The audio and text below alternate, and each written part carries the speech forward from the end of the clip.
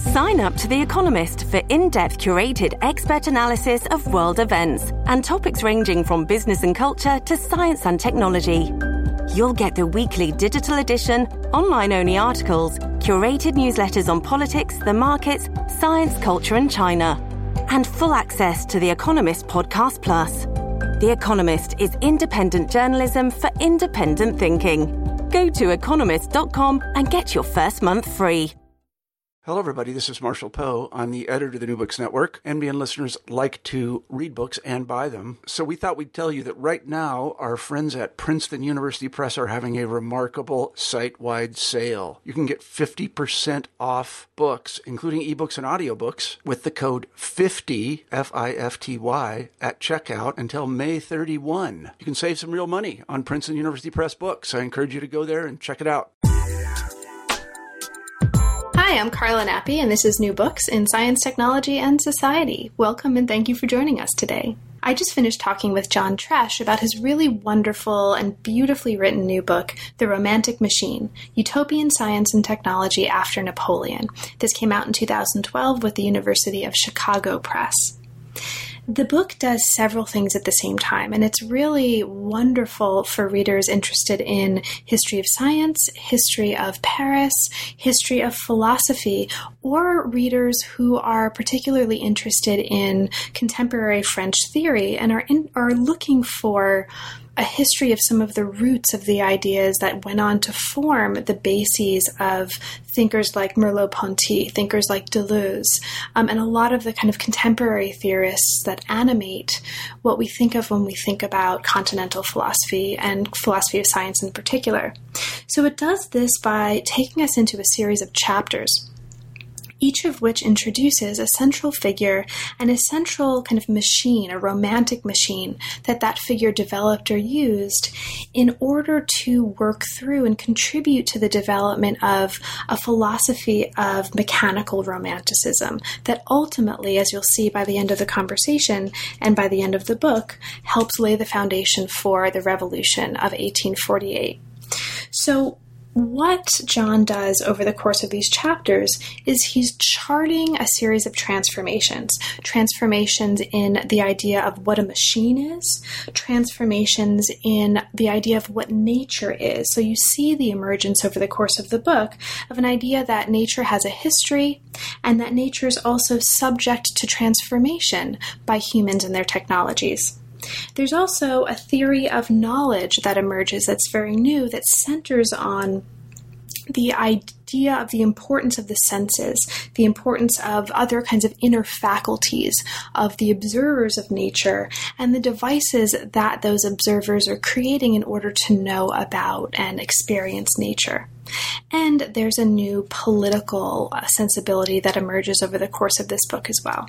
So, what you'll hear in the course of the conversation to come is you'll hear us talk about some of the thinkers and some of the really important ideas that come out of this grouping, this assemblage of topics. But what you should also know is that if you go to the book itself, there are really fascinating depictions of particular works, operas, paintings, illustrations in books, machines, automata, philosophical tracts. It's just a wonderfully transdisciplinary account of really a world of romantic machines and mechanical romanticism over the course of this story. And so not only is John, I think, giving us a picture of people and a history of people who are interested in world making, he's also making a world for us. And it's a really beautifully written world. It's a fascinating world, and it's a world that I very much enjoyed being part of for the pages of the book. And it's a world that I encourage you to pick up the book and be part of yourself as well. So I really had a great time talking with him, and thank you for listening. And I hope you have as much fun as I did in the course of the next conversation. See you soon. I'm here today to talk with John Tresch about his really wonderful new book, The Romantic Machine, Utopian Science and Technology After Napoleon. Welcome to New Books in STS, John, and thanks so much for making time to talk with me today. And I'll just get right out there at the very beginning. This is an amazing book. It's a beautifully written book. It's a wonderful book, and I'm really, really grateful that you're making time during your summer to talk about it with me. So thank you so much, and welcome to the channel. Thank you, Carla, and thank you for inviting me. Thanks for those very nice things you just said, and for taking the time to have read this in depth. I've listened to several of your interviews, and it is amazing the amount of work that you put into getting to the heart of books, and I'm delighted that you took the time with mine. So I'm looking forward to talking. Well, thank you. It's really a pleasure. So, John, could you start us off, as is kind of traditional for the channel, by telling us a little bit about how you came to this field, and in particular, how did you come to work on the history of science in France? In France, okay. Mm-hmm. I started as an anthropologist, or as a budding anthropologist, as an undergrad, and was very interested in different cultures, different cosmologies, different ways in which people organize their society and make sense of nature and the rituals and practices that make that possible.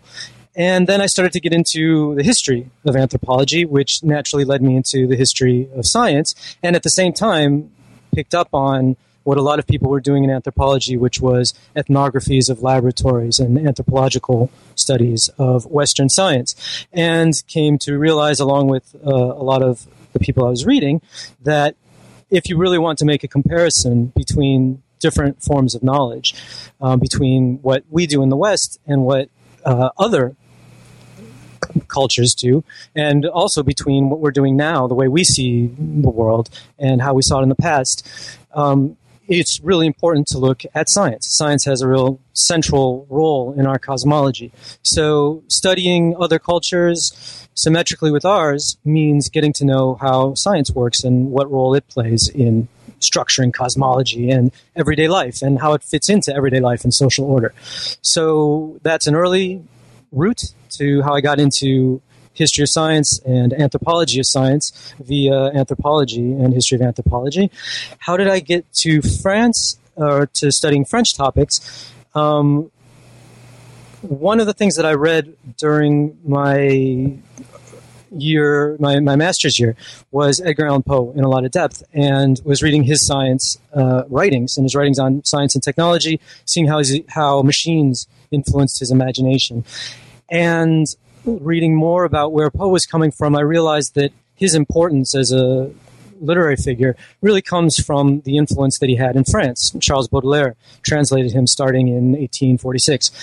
And to make sense of why Baudelaire made those translations and what they were about, what the significance was, and why he invested so much of his time and energy into promoting Poe's work, I really needed to get to know what was going on in France at the time, and the wider context of Baudelaire's literary work, the politics, the technology, the science that was going on when he was discovering Poe for the first time. So that, which was kind of background work to make sense of Poe, turned into foreground work, and I wound up getting immersed in what was going on in France in the, say, 3 decades before 1848, before this translation. And I think Baudelaire shows up in this book maybe once, and Poe, I think, maybe once, but they kind of dropped away when I realized just how fascinating this overall setting was, and all the exchanges and communication between what was going on in science, in the history of science, but also in the history of the arts and literature and new technologies, how people were making sense of those.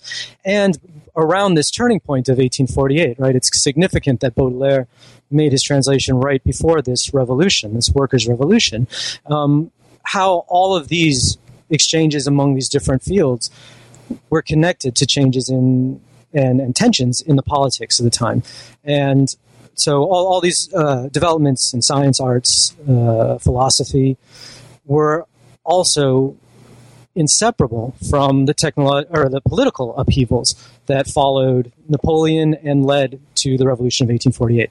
So that's not just France, but also France at that time, how I wound up there. And of course, I've been super interested in French theory, literature, movies, etc. And it was just excellent to be able to dive into some of the earlier roots of French modernism, French modernity, going back to some of these key figures who are occasionally mentioned, but not all of them studied in depth. Great. That's awesome. Thank you so much for mentioning that. And it's, I'll say as well that you have, or one of the really pleasurable things about reading the book is that there's, at least it seems to me to be, really clearly influenced by elements of French theory, and you have a really light hand in weaving those throughout the really beautiful narrative. And so I just was interviewing a guy who wrote a book on Deleuze and the sciences, and there's so many moments where I said, oh, the virtual, and but you do it in a way that's not heavy and doesn't hit you over the head with it. But I think there's a lot in here for people, in other words, who are interested in the ways that a very intimate knowledge of French theory can shape a history of science without posing it as, here is French theory used to read the history of science. So it's a... Thank you. Oh, thank you. And along those lines, I do mention some contemporary or recent figures in the text. They're all over the footnotes, of course. Mm-hmm. But in addition to, using that theory, the many different strands of it to make sense of this period, to make sense of this historical object, an extra enticement to look at this period for me was that the roots of that theory are there. They're there in these debates about how do new technologies relate to humans? How does technology relate to the social and political order? What is modernity? These are all being hashed out at this time period. And these authors and the themes that start at this time get reinterpreted and are actually the sources of a lot of the theory, the more contemporary theory that I was actually reading. So, Deleuze shows up in various points, but Deleuze spends a lot of time writing about Geoffroy Saint-Hilaire and in an entirely dehistoricized manner. So part of what I was doing was putting some of the sources for this theory in their historical context. That's right. And that was something that I hadn't realized and something that was really wonderful about the book. I mean, so much of, there's so much talk right now about ontological turns, right, of anthropology, of history, sure. And so much of that is about creating a kind of philosophy of relationships and relations. And that's very much at the heart, or the roots of that are very much seem to be at the heart of the book and the historical period that you're looking at. So it's really wonderful in that respect as well. And I mentioned that explicitly because listeners with an interest in the roots of French theory might not realize that that's something that's in the book just from the title. And so listeners with an interest therein, definitely check it out because it'll be, I think, surprisingly relevant to those kinds of issues. Okay, so the book looks at mechanical romanticism, and we'll talk about what that means in Paris in the early 19th century. And you've already talked a little bit about what brought you to that, the kind of constellation of topics that make up the focus of the book. So how did you, because this started off as a dissertation, right? Or right. The root of this was a dissertation project. So can you talk to us a little bit about that transition? Were there any major transformations for you from dissertation to book, and how you were conceptualizing the project, how it was built architecturally, or anything related to that? How many transformations? Is more the question. The original dissertation was half French and half American, and actually Poe and Baudelaire were at the center of it. And I spent a lot of time talking about the context of American science in the early 19th century, Poe's training with a lot of the same sources that I wound up studying in France. He kind of had a French scientific and literary education. That completely disappeared. I'm saving that for another day. And as a result, a lot of space opened up for other figures to take more of a central role. So some of the chapters, some of the people mentioned here weren't in the dissertation at all. They're all treated in a much more expansive way, the ones who do recur. I mean, Arago was there, François Arago and Alexander von Humboldt, and the Saint-Simonians a bit, but and Comte, of course, but not in the same depth. So it really was a matter of, first of all, getting rid of about half of what the dissertation was, and then taking the rest and expanding it, and reading a lot more and filling in a lot of gaps. And along with that, of course, there were a lot of structural changes. I didn't have the idea at the start that every chapter would be a single machine or technology of some sort, along with a figure or group. That's now the structuring principle for it. It wasn't divided into the kind of three big sections that it is now. I got really amazing comments from one of the readers at Chicago, the publisher, where I had some chapters that were much more of a grab bag, or I had some short kind of scene type chapters that stood alone, and that reader advised me to combine them, and that I think was good advice. Fabulous. Thank you. So let's get right into it then, shall we? So the book is separated into three parts, as you've just discussed: devices of cosmic unity, spectacles of creation and metamorphosis, and engineers of artificial paradises. And we'll see how they build on one another and how they work together over the course of the conversation. The story, as you lay out right in the introduction, is marked by several transformations. And these transformations ultimately bring about or mark the emergence of what you call a new cosmology. Now, there are several of these transformations. One of these is a shift in the image of the machine from, as you put it, an idea of balanced inhuman clockwork to a romantic machine, as you put it, exemplified by the steam engine and other technologies of conversion and transmutation. So we'll talk about the steam engine, we'll talk about conversion, but before we get there, because this is such an important part of this early part of the book and of the work itself, can you explain for listeners your concept of a romantic machine? What is a romantic machine, and what do we need to know about that in order to lay the groundwork for moving forward into the book? Well, as you suggested, it makes more sense if you contrast it to a more familiar understanding of a machine. And I call that sometimes a classical machine in the book. And you might think of it as a modernist or even a Newtonian machine, a clockwork. And in that view of what a machine is, which, it's a very complex view, but it's also, I think, the one that we find most ready to hand when we say, oh, that's just a mechanical treatment of something, or something functioned in an automatic mechanical way.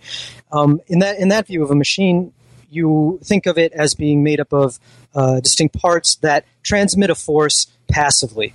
They work together, but there's an external force that moves them, and they are discrete parts that each functions in entirely predictable, deterministic ways. And frequently, this is going back to 17th century mechanical philosophy, which is part of the philosophy of this kind of classical machine. It's where it gets worked out. It is frequently understood in terms of primary qualities, right? Things that can be measured: location, movement, weight, etc. And it is something that was known with a kind of objectivity, right? Known from a divide, which separates that kind of primary quality object from the knowing subject. And so all the elaboration of how to arrive at that objectivity, how to create that separation between subjects and objects, which we've seen so much in the history of science, relies on this view of what a machine is and what it is you're trying to grasp in nature when you treat nature as mechanical. That is, it's these discrete parts that transmit external forces and are ultimately measurable and discrete. So I've used the word discrete about 7 times. That's indiscreet of me, but so basically a clockwork, a Newtonian clockwork. And of course, it's a simplification, right? And if I were going to write a history of mechanical philosophy, I would certainly try to show the many rival notions and epistemologies and understandings of nature that are there at the birth of mechanical philosophy, how diverse it is. And ultimately, that's what I'm doing for this period in the 19th century, showing that while there are many people who are pursuing a mechanical approach to nature, building many kinds of machines, using mechanical metaphors and forms of argumentation, and in some ways are continuing what happened in the 17th century, the treatment of nature as a clockwork and as mechanical. That's all present in the early 19th century.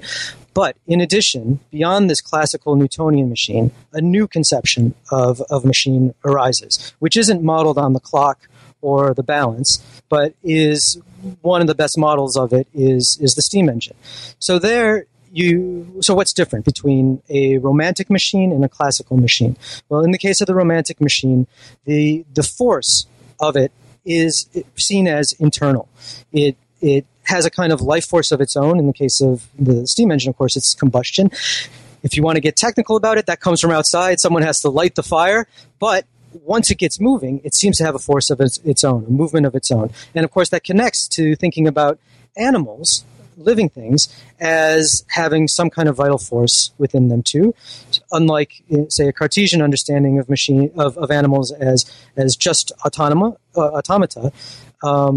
there's a view that you can treat animals as machines, but you have to add something which is other than standard mechanism, a kind of life force, some kind of vitality to them. That's rampant in the 19th century life sciences, debates about how to make sense of these other kinds of mechanism. It's also part of the physics in dealing with steam engines, in dealing with electromagnetism, in dealing with devices which capture the forces of optics, like daguerreotypes. So you've got machines that have a kind of animating principle within them, and at the same time as that renders them autonomous in a new way, right? They don't depend on an external force to transmit what's given from outside.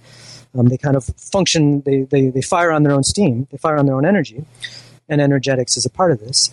In addition to that, they're connected to their users and to their outputs in a more seamless way, in a more organic way. They're understood to function that way, and that's part of what you study.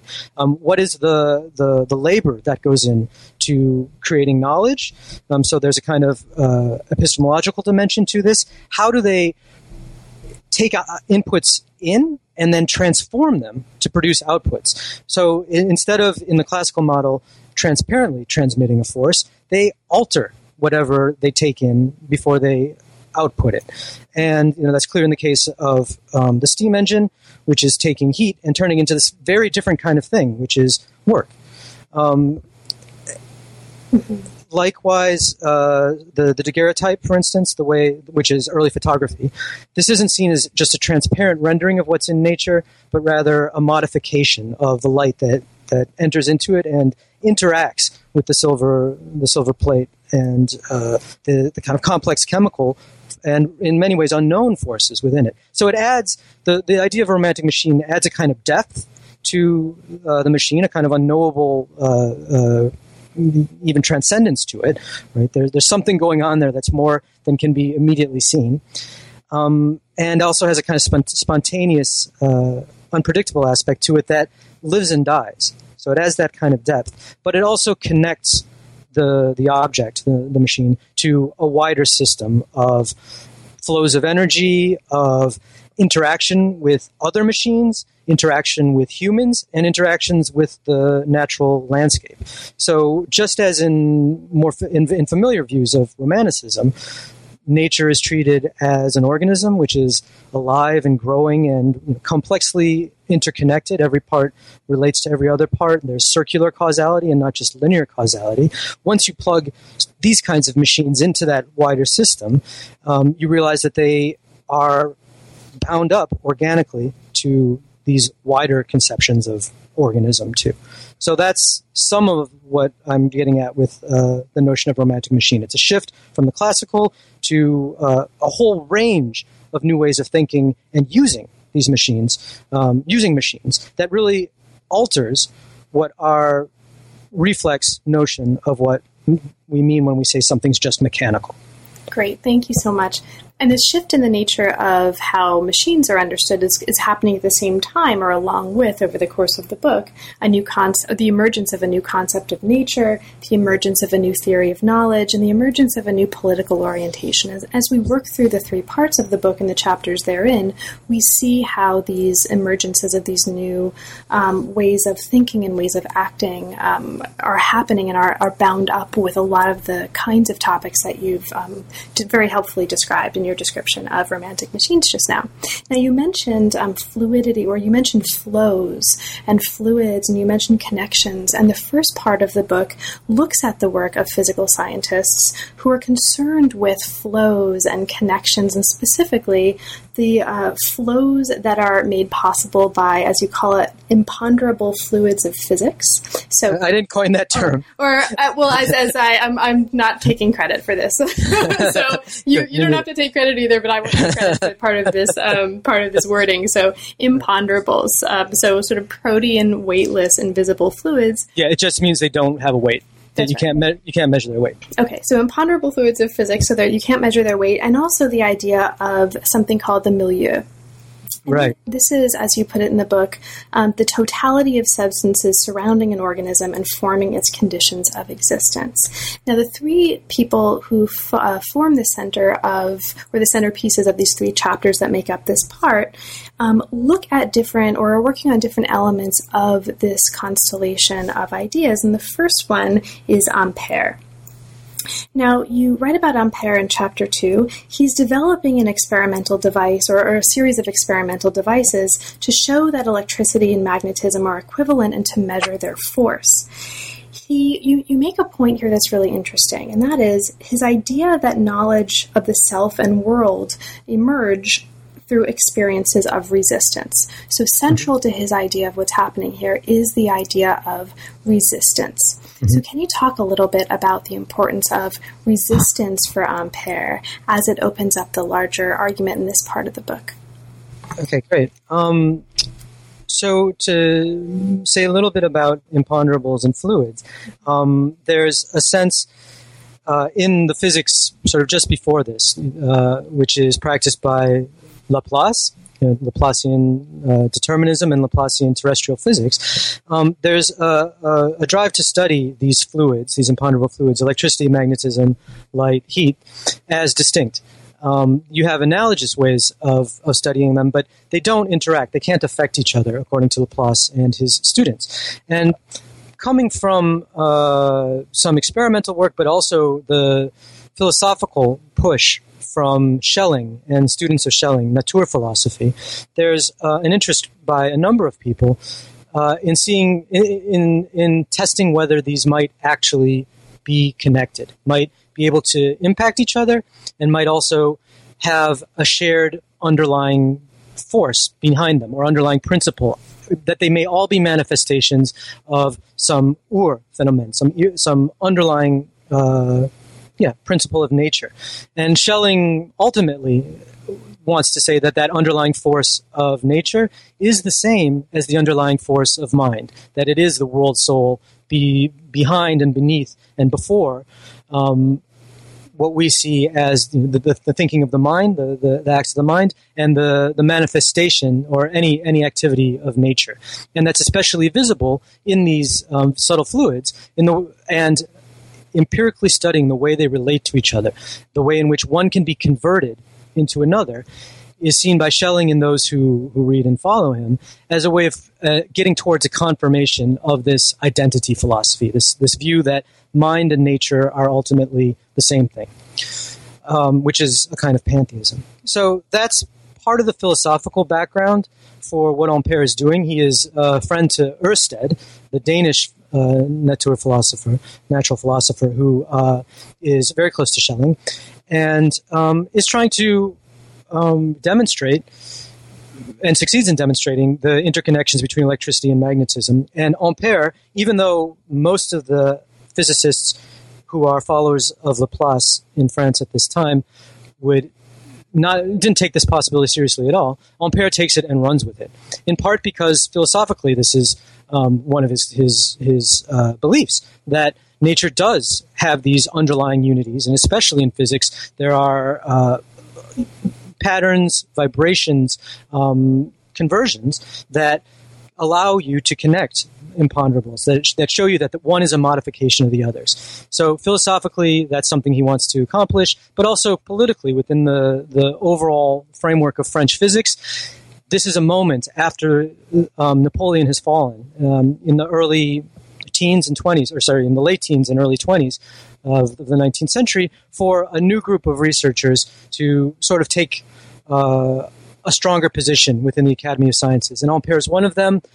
François Arago, who shows up in another chapter. Humboldt is supporting these anti-Laplacians, and a number of others like Fresnel, who comes up with a wave theory of light. So there's a kind of internal politics to the sciences that's relevant, a philosophical rationale for it, which goes back to Schelling, or it's connected to Schelling. It's also connected to animal magnetism or mesmerism, which a lot of people are rediscovering at this time, including Ampère. His mother gets a mesmeric cure that he's incredibly enthusiastic about. And the interaction between electricity and magnetism, people see as a confirmation of mesmerism, too. And there's also a technological dimension to this, where part of the way that you will prove the interconnections between these fluids is by creating the machines that bring them about, that test their interactions, that demonstrate their interactions. And so those are the kinds of machines that Ampère develops to test the interactions between electricity and magnetism, to test the relationship between an electric current and a magnet, and the way in which an electric current may sometimes attract, sometimes repel a magnet, and sometimes attract, sometimes repel another electric current. So this is the birth of electrodynamism. It's also when you get from a discrete study of electricity and of magnetism as two separate things, sorry, there's that discrete again, to studying electromagnetism. And Ampère, who is this polymath, who's just interested in the overall connections between every domain of science and every domain of art and political philosophy and every domain of nature, he just runs wild with this possibility, this discovery of Ørsted's, and creates a bunch of different machines to test these interactions.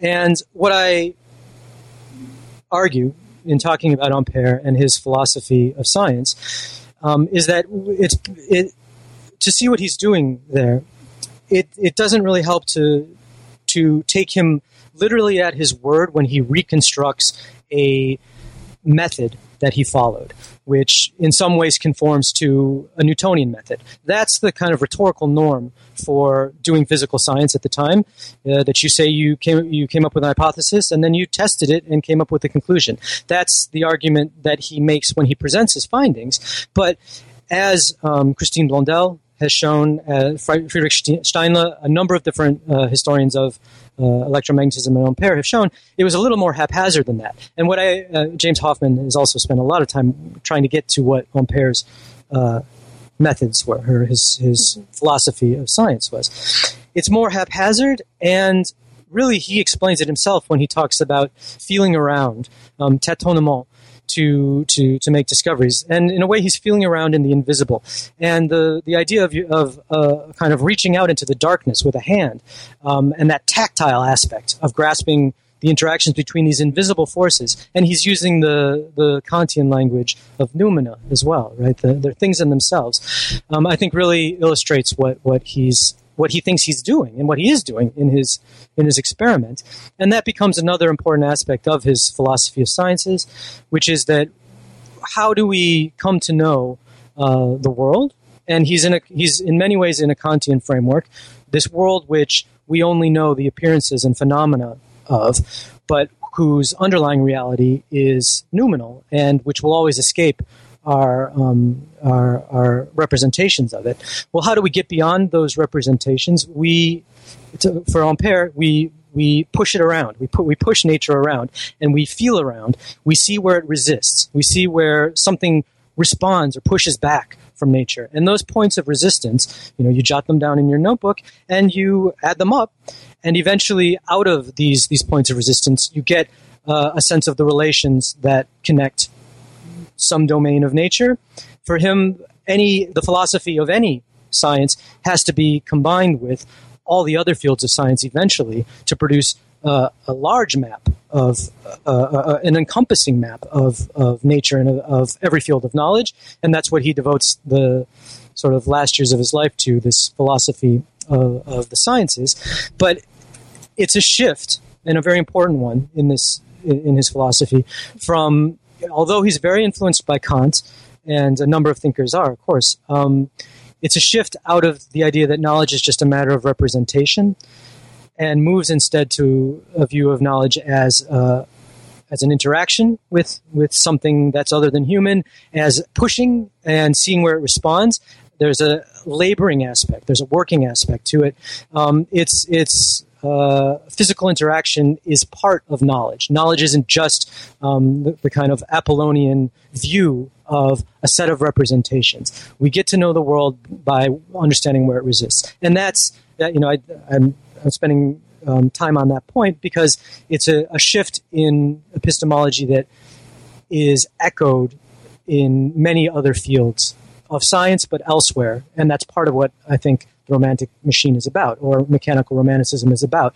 That you're moving away, or these thinkers and these actors, and in the real concrete sense, they're doing stuff. They're moving away from seeing knowledge as just thought and representation, and instead seeing it as active engagement with the world that is producing something new. It's a kind of labor. And that connects to what's going on in politics with the revalorization or the valorization of labor, the emergence of the working class. It's there in new theories of aesthetics, which aren't just about representations of some remote, infinite form, but rather are self-consciously designed to produce an effect, a kind of concrete effect on the senses, on the body, by working with materials. So it's a move to an activist philosophy of knowledge, of the arts, and also of politics. And it's there in a kernel in the writing of Ampère about resistances.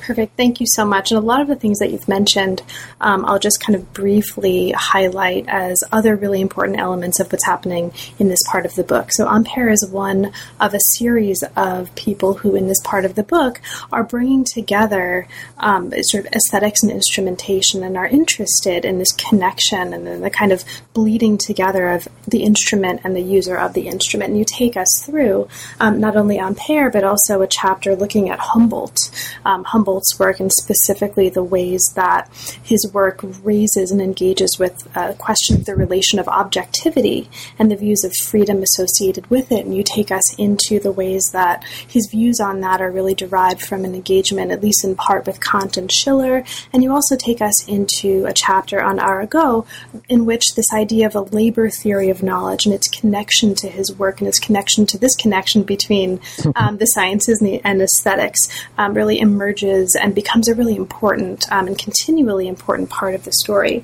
But as we move from this to the second part of the book, we see a reemergence of someone who was also very important to Ampère, and this is a figure, Maine de Biran. So you mentioned in your work on Ampère in Chapter 2 that his work, that Ampère's work is in dialogue with the work of this other guy who winds up being really, really important to what's happening in the second part of the story. Now, the second part of the story takes us into the impact of technology on theories of the self and the human, and it focuses on the fantastic arts and on public spectacles that feature new discoveries in optics, in mechanics, and in natural history. A focus of one of the chapters in this part of the book is the physio-spiritual theory of Biran. So could you take us into what's important for you about this sort of physio-spiritual theory and the kind of work that it's doing in this part of the book in terms of the larger argument that you're making? Okay, great. Thanks for mentioning that. And so Maine de Biran is kind of the hero of chapter, I think, 5, and he's one of the people that Ampère is talking to come up with a new theory of knowledge. And Maine de Biran is connected with people called the ideologues earlier, at the end of the 18th century and under the Empire, and then has his own circle of philosophers and thinkers around him, and Ampère is part of that. Maine de Biran is well known as an influence, or he's known as an influence on Victor Cousin, who is a huge figure in this period that I'm writing about, although he's not central to my story. And in part, it's because that the focus on Cousin has led to a misunderstanding about Mende Biran. Cousin has a spiritualist philosophy. He's understood as the spiritualist philosopher, and whose method, like Biran, is based on introspection, and it's a direct precursor to certain strands of phenomenology. How do you know what you know? You start by interrogating, well, how does that happen inside your mind? You shut out the outside world and look at what's going on inside. And for Cousin, that becomes the basis of his whole theory of knowledge, which makes spirit, right, the soul or the mind, but esprit and mind we translate as mind, but it also has its religious connotation. That for Cousin becomes the fundamental aspect of knowledge, and it therefore reinforces a certain liberal Catholicism. That's a liberal Christianity which is written into the philosophy of knowledge. That's one aspect of Cousin's emphasis on spiritualism. Another is that it winds up presenting all of these thinkers around Mende Biran as saying that all of our knowledge is a projection by the mind, which is a certain kind of misreading or understanding of what Kant says, that that a certain view of constructivism that lets people say, oh, philosophers who look at how the mind, who start from the mind, really want to reduce everything into just a representation, and they're not dealing with reality. So it opens up, it opens those philosophers up to a certain kind of critique, and I think fairly correctly in the case of Cousin, who gets a lot of attention as being a spiritualist. So I'm less interested in Cousin than in a number of other thinkers around Mende Biran, who, like Cousin, are very interested in how the mind works through studying it internally, through introspection, and how do we think? How do we come up with ideas? What is it to be alive and to think and have thoughts and have sensory experiences? And how does that relate to knowledge? Those are the kinds of questions that Mende Biran is asking. But where he winds up is in a very detailed analysis of the interaction between the mind and what's going on in the body.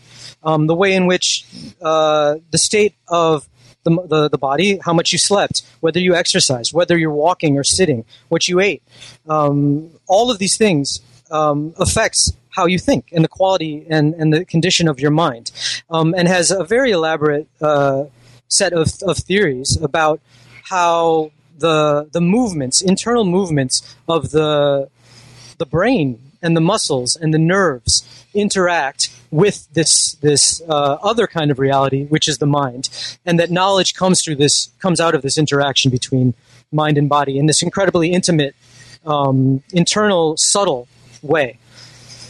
So that's what Mende Biran is arguing, not a simple kind of spiritualism that all of the world or all of nature is just a projection of the mind.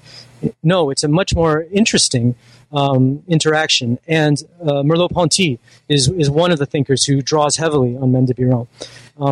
And one of the intermediaries for Merleau-Ponty, the phenomenologist, is Bergson. And before Bergson, Ravesson, Félix Ravesson, who is in the circle of Mende Biran as well, extremely interested in this interaction between mind and body, and especially how the mind can create or lead to or direct the formation of habits, and likewise how certain kinds of habits, which are physical as well as mental, can shape thought, and makes this the basis for a kind of philosophy of the organism.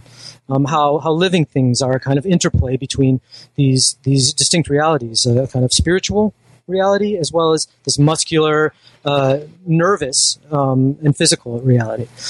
So I think it should be clear that has a pretty clear connection to what Ampère is saying about how we know as a kind of interaction between the mind and the material world, and Ampère is explicit about the chain of relations between sort of things in the world or non-human objects, and the route that those resistances that they put up have to follow through the nerves, through the senses, through the nerves, along the muscles, into the brain, and into the mind. Ampère is explicit about that. But so is Ravesson, and comes up with this philosophy of organism and habit out of it. And likewise, it's important for Ampère's aesthetics, his notion of technesthetics, that when we're studying aesthetics, it's not just a mind knowing eternal Platonic form. There's all this mediation of the body and the different states of the body and the motions of the body, all the different aspects of the body, the different tissues and organs that make up the body. And in order to produce aesthetic effects, you have to know something about that physicality, and also something about the regularity of the reactions that readers or viewers or listeners will have in relation to pieces of art. So there's an aesthetic dimension. There's, with Ravesson, this biological aspect of Biron's influence. There's also a big impact that he has on those who are thinking about how does magnetism work? How does one person, the magnetizer, that is to say, when I'm saying magnetism, I'm thinking about animal magnetism or mesmerism. How do mesmerists bring about a cure? How do they take the patient and put them into another kind of state of mind? What interaction between mind and body is happening in that kind of intersubjective interaction? Mm-hmm. It likewise shows up in the philosophy of Pierre Leroux, who is a social philosopher who gets his own chapter later in the book, where the interaction between mind and body internally but also externally is the focus for understanding what the human is. Right? Are we just individuals? His answer is no. We're part of a milieu. We're part of an extended environment, which is, as you pointed out when you brought up that term, the kind of totality of physical qualities. Some of them are imponderable fluids, light, heat. Some of them are biological, right? What's our ecological niche? But others are human. What's the social milieu that we're part of in this really kind of ecological sense of milieu? And also technology. What are the machines that we interact with to produce the things that we produce? How do we change ourselves, and how do we change this milieu by interacting with the various parts of them, some of them technological? So there's all these outgrowths of this very quiet philosopher, Mende de Biron. Quiet, I think, concretely, like the people who write about him describe his stillness and his discretion as a philosopher, and he's writing all the time about what happens to him while in conditions of very deep silence. What happens to his mind when he's not receiving external stimuli, but also quiet because he didn't publish a lot of this in his lifetime and transmitted it through this circle of philosophers around him. And so you see these kind of unexpected and really large impacts that this quiet philosopher had through these many different fields, which are moving us out of a representational philosophy of nature, right? A purely representational philosophy of knowledge. Instead, knowledge is about embodiment. It's about being in the world.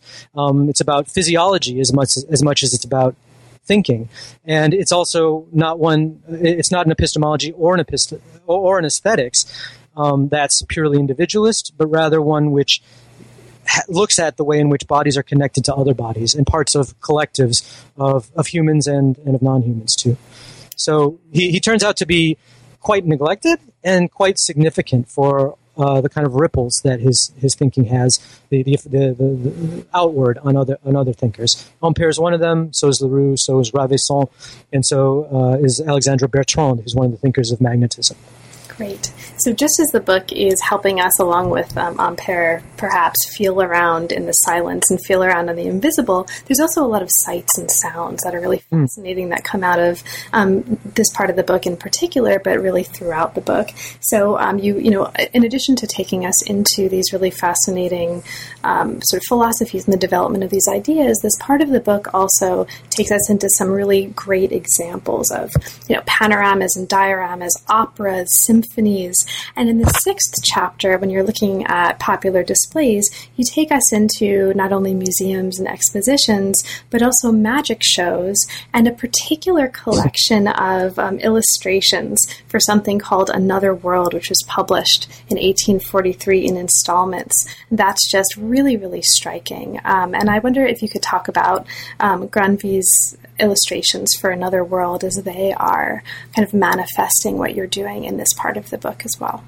Okay, thanks. I'm glad you noticed that. And what I've said so far has been pretty much at the level of ideas, and I'm not going to show you any pictures. These are podcasts, which is interesting. That this is we're still in the medium of the verbal, despite the transformations of the media through which we're transmitting it.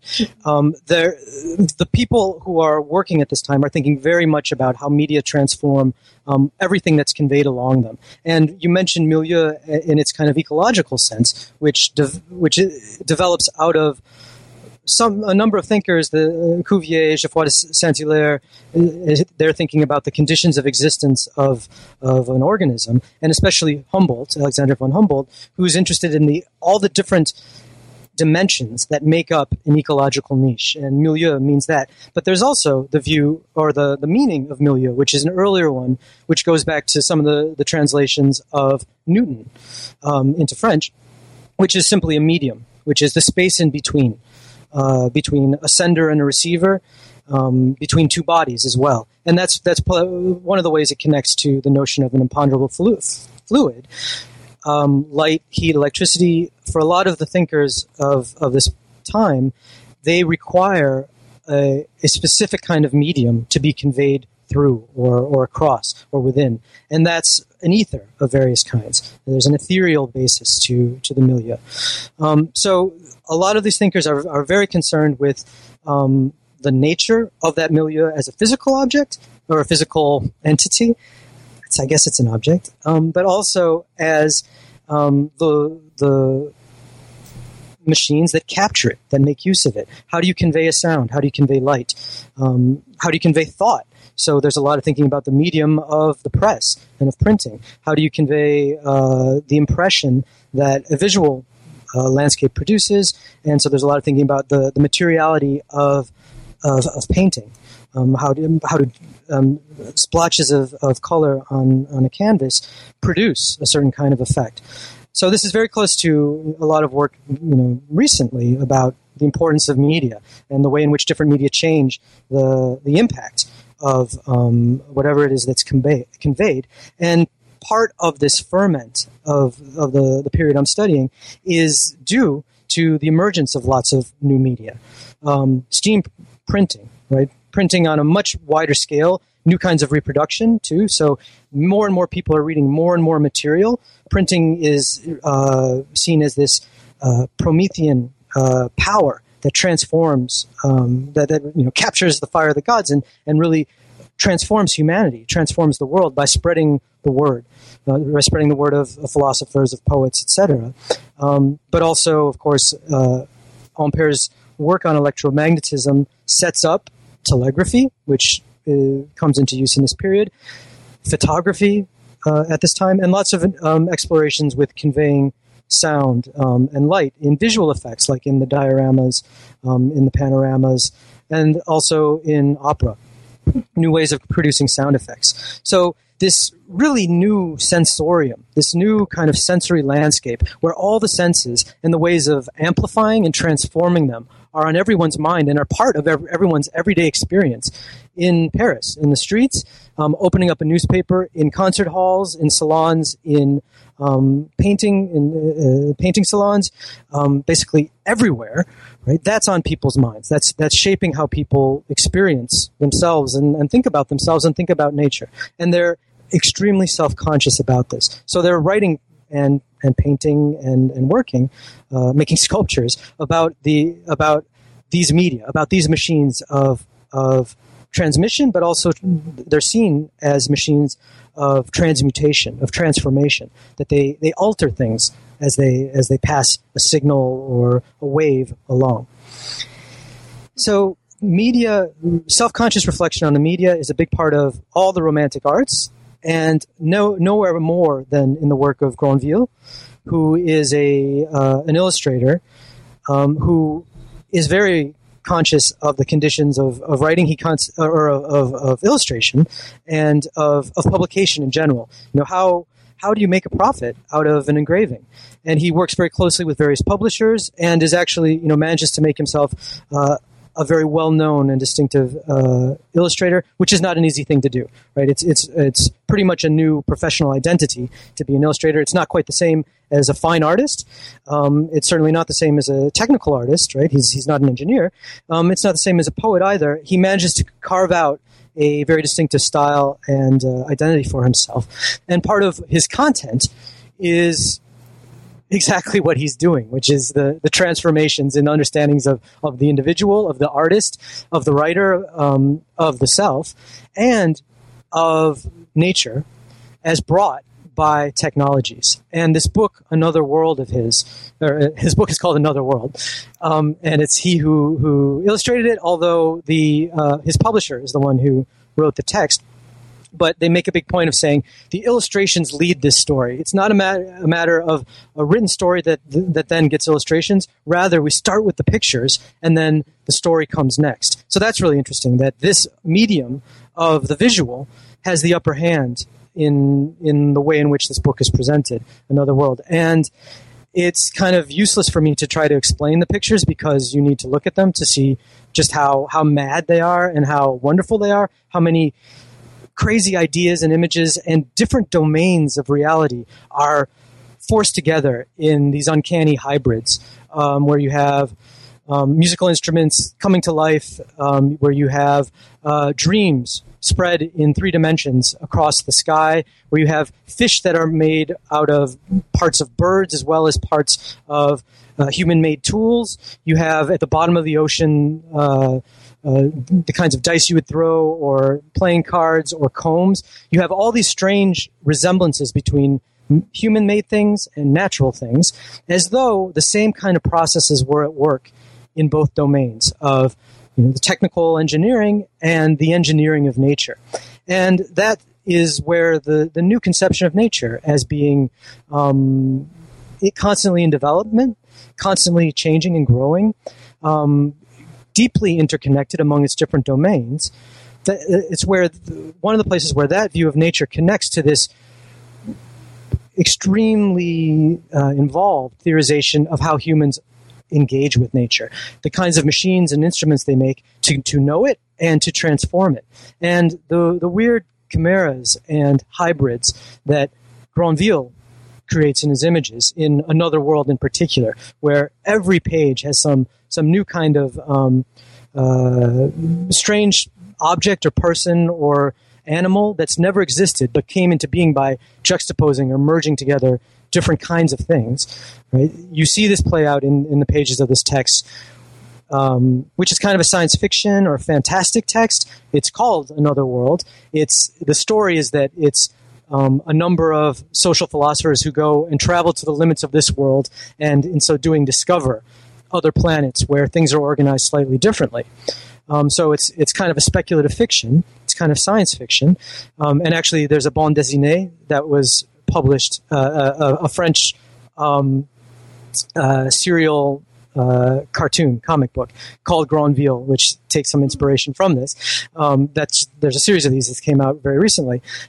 He poses this as being speculative and elsewhere, but my claim, and he's the one who makes the claim, is that these weird, uncanny, fantastic realms are actually just a reflection of the fantastic transformations that are happening in the modern world, in the 19th century, and right there in Paris, in part in the arts, but certainly through technology, through new sciences, new political imaginaries as well, dreaming up new ways of organizing nature and society, and then putting them into place through new kinds of arrangements, through new kinds of technologies. So Granville is in chapter 6, as you mentioned, and is kind of pivotal for the whole book in combining together a lot of the philosophy of science and the scientific discoveries, ways of thinking about animals and classifying animals. Is there just one kind of animal, as Geoffroy Saint-Hilaire says, or are there multiple fixed species, as Cuvier says, and ways of thinking about knowledge as a kind of engaged, embodied production that's active and involves the imagination in lots of ways. He's combining that with the whole range of new technologies, the whole range of new arts in this literally fantastic work called Another World. And that's part of the reason that he gets so many pictures in the book, because you need to see the pictures to really grasp what I think a lot of people were experiencing at this time, which is the fundamental malleability, or the profound malleability, if not the complete, certainly not the complete malleability, but the really deep malleability of nature and of society, that a lot of this is up for grabs. A lot of this has been recently remade, right? They're looking back to the French Revolution, and they're looking to the Industrial Revolution, and they see that it is being transformed. And the question is, what is going to be made out of this? What's going to come next? What kind of new knowledge? What kind of new organisms? What kinds of new processes or powers will be unleashed by this? What new kinds of social forms will be created out of these new kinds of powers? And Granville is very explicitly asking those questions. So speaking of revolution, as we come to the kind of the conclusion of our conversation and the last part of the book, we come to a part of the book that we unfortunately won't have time to talk about in detail, but that's really, really important. We'll talk about a tiny little bit. So in the second part of the book that you just, I think, very helpfully explicated for us, machines take on an increasingly political importance that sets the stage for what's happening in the third part of the book. I'll just say just a little bit about this and then ask you to open up one part of what's happening toward the end. So part 3 of the book looks at utopian thinkers of the late Restoration and the July monarchy, and it shows how the themes that are explored earlier in the first 2 parts of the book informed projects that have an explicitly religious inflection. And these are projects of social and natural transformation. So these chapters sequentially take us through the philosophy and this kind of religious product or project of Saint-Simon, which is really, really fascinating and shows us throughout this part of the book also the importance of engineer scientists that make up the ranks of sort of Saint-Simonian religious groups, right? Mm-hmm. A lot of these followers of Saint-Simon were engineer scientists, and you take us into the important spaces where a lot of them are trained. The École Polytechnique becomes a really important space of production for the kinds of people who are promoting these ideas and getting involved in these ideas throughout this third part of the book. You also take us into the ideas of someone who had been a Saint-Simonian but then launched out on his own. This is Pierre Leroux, who you talked about a little bit earlier, and this is a guy who's really concerned with printing. He's a printer and a literary critic. He's the one who advances a theory of the milieu that you talked about a little bit before. And then finally, you take us into a really, really fascinating chapter on Comte and really upend, I think, the vision of positivist philosophy and positivism that many people probably bring to the book, which is this kind of very simplistic view of positivism as a kind of denial of emotion, a denial of imagination in favor of, cold, hard facts. And you're really showing a very, very different, very rich picture of Comte's positivism in this part of the book. So I mention these just to kind of highlight for listeners some of the richness that's there in this part of the book that's, I think, waiting to be explored. Now, as we come to the end of the book, one of the things that's happened is that you show the ways in which the kind of reflections that are happening in the sorts of religious thinking and philosophy in this part of the book play a role in early socialist projects of political metamorphosis, as you put it, and importantly, set the stage for the revolution of 1848. So by the end of the book, we've got the stage set for the revolution of 1848. What, to kind of bring us to a close here, what are the most important things that you would want to mention about the ways that the stage is set for this revolution, and what are perhaps one or two of the most important elements of that stage setting that bring about, in your argument here, the revolution of 1848? What's crucial for us to understand about that? Great summary, great question. the central one is that this is called the Workers' Revolution, and a figure who is there in the book in various points, and in a way is the kind of invisible star of the book, is Karl Marx. He's in Paris at this period. He reads and comments on a number of the people who are in this book, and part of what the book is a kind of deep contextualization of Marxism, and really the transition from the young Marx to the Marx of Capital, where the early Marx is very much connected to romantic notions or views that are seen as romantic of the interconnection between some kind of natural force and the human realizing itself through interaction with the external world, creating a new kind of nature by working up its surroundings. So I mentioned that because Marx is saying what's happening in this period, and he's there in Paris as well as everywhere else he's traveling. What's happening is the creation of a workers' consciousness, of the recognition that there is such a thing as a class of workers. There's a projection into the past of the ongoing evolution of this class, and he borrows directly from the Saint-Simonians and their history of the relationship between industrials and other classes in society, and the kind of history of society as a class struggle is there in the Saint-Simonians as well.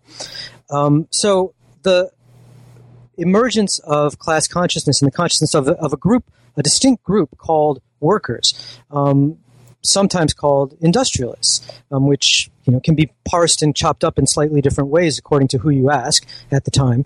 Who is a laborer? What counts as labor? That's the decisive political change that brings about 1848, which results in a republic, right, where the state that exists for everyone and under the control in various ways by everyone. Unfortunately, it doesn't work out very well, but that's the immediate consequence of the revolution of 1848, this workers' revolution. So part of what I'm trying to suggest is that this story, which is well known to labor historians and to social historians and political historians, has an aspect to it which requires knowing the scientific history and the technological history. That's no surprise to Marxists, but the science, of course, is crucial to it, and that isn't usually central to the social histories of the workers' revolution. And the epistemology is just as important. Likewise, the aesthetics, these different aspects of physio-spiritualism, all of which, as I mentioned before, put a new emphasis on the active, laboring, connected physical body as the kind of core of knowledge, of aesthetic experience, of political agency as well, and connect that, right, the individual body, and which is laboring, which is working, and valorized for its labor, for its work, connect that to a wider milieu, which is a social order, a collective body. What someone like Leroux and Comte as well make extremely clear is that social or organic conception of the individual is not just an argument against the idea that society is made out of just a bunch of individuals deciding to get along, but that there's a kind of social nature to the human that's prior. Okay, that's part of it, and that's something that historians of sociology and social history focus on. But what Leroux and Comte point us to, in the way they use the term milieu, the way they borrow from organic theory and theories of biology, and the way they think about technology, is that milieu is not just social, it's not just human, it's also formed by machines. It's formed by the instruments that connect us to the non-human and connect us to each other. The media that creates new kind of social bonds, new kinds of alliances, new kinds of groups like precisely the class of workers. So the milieu of the subject of the revolution of 1848 is crucial. And that milieu is not just social, it's not just a class, it's also all of these devices, new technologies, the powers, the virtual powers that they're tapping and unleashing, as well as what we'd now call the environment, the ecology, the natural support, the living support that makes us and whatever we make possible. So that's a couple of points that where these many different strands of mechanical romanticism lead into the self-consciousness and the political consciousness that explodes as the Revolution of 1848. Fantastic. Thank you so much. And I'll just mention the end of the book then continues to take these ideas and point us forward into the future by showing how some of the ideas that are developed throughout the book are still very, very relevant for today and are relevant especially as we look toward tomorrow. So we have talked about a lot of elements of the book, but there's a ton of material that we haven't had a chance to get to. Is there anything in particular that you'd like to mention for listeners, and perhaps especially for listeners who haven't yet had the chance to become readers?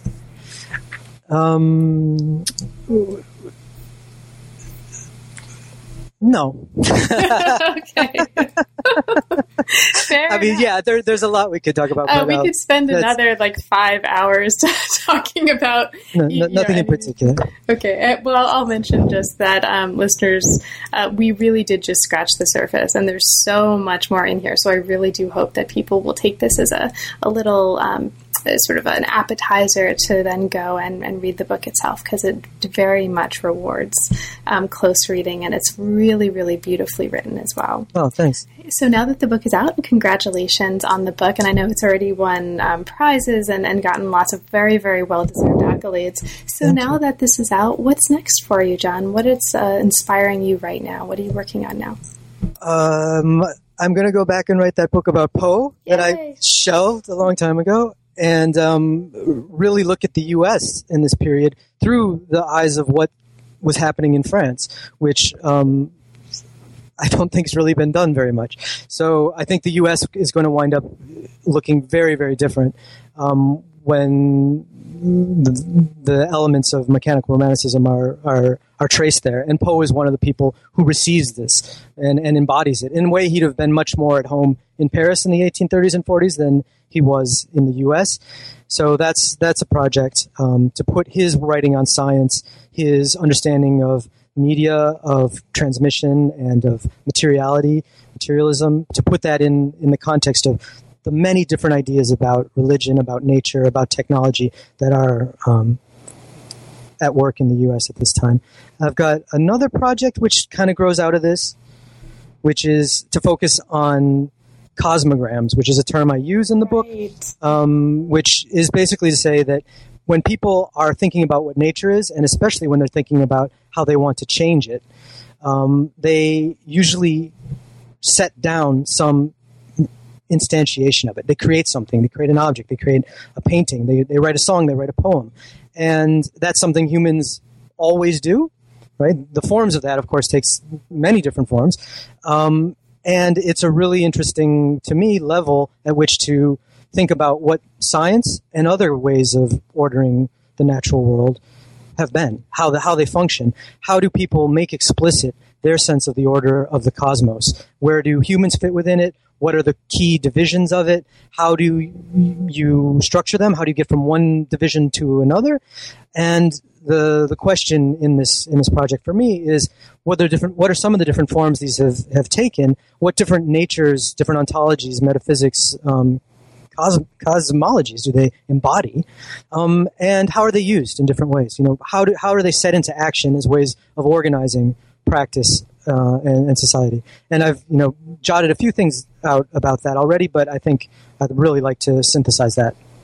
That's great. Well, best of luck with those projects, John. Thank you again so much for letting me take so much of your time and for such a fabulous book. It's really wonderful, and best of luck in your new work. Thank you, Carla.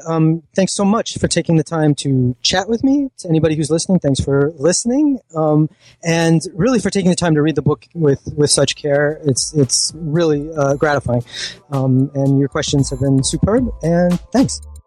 You've been listening to New Books in Science, Technology, and Society. Thanks very much for joining us, and we'll see you next time.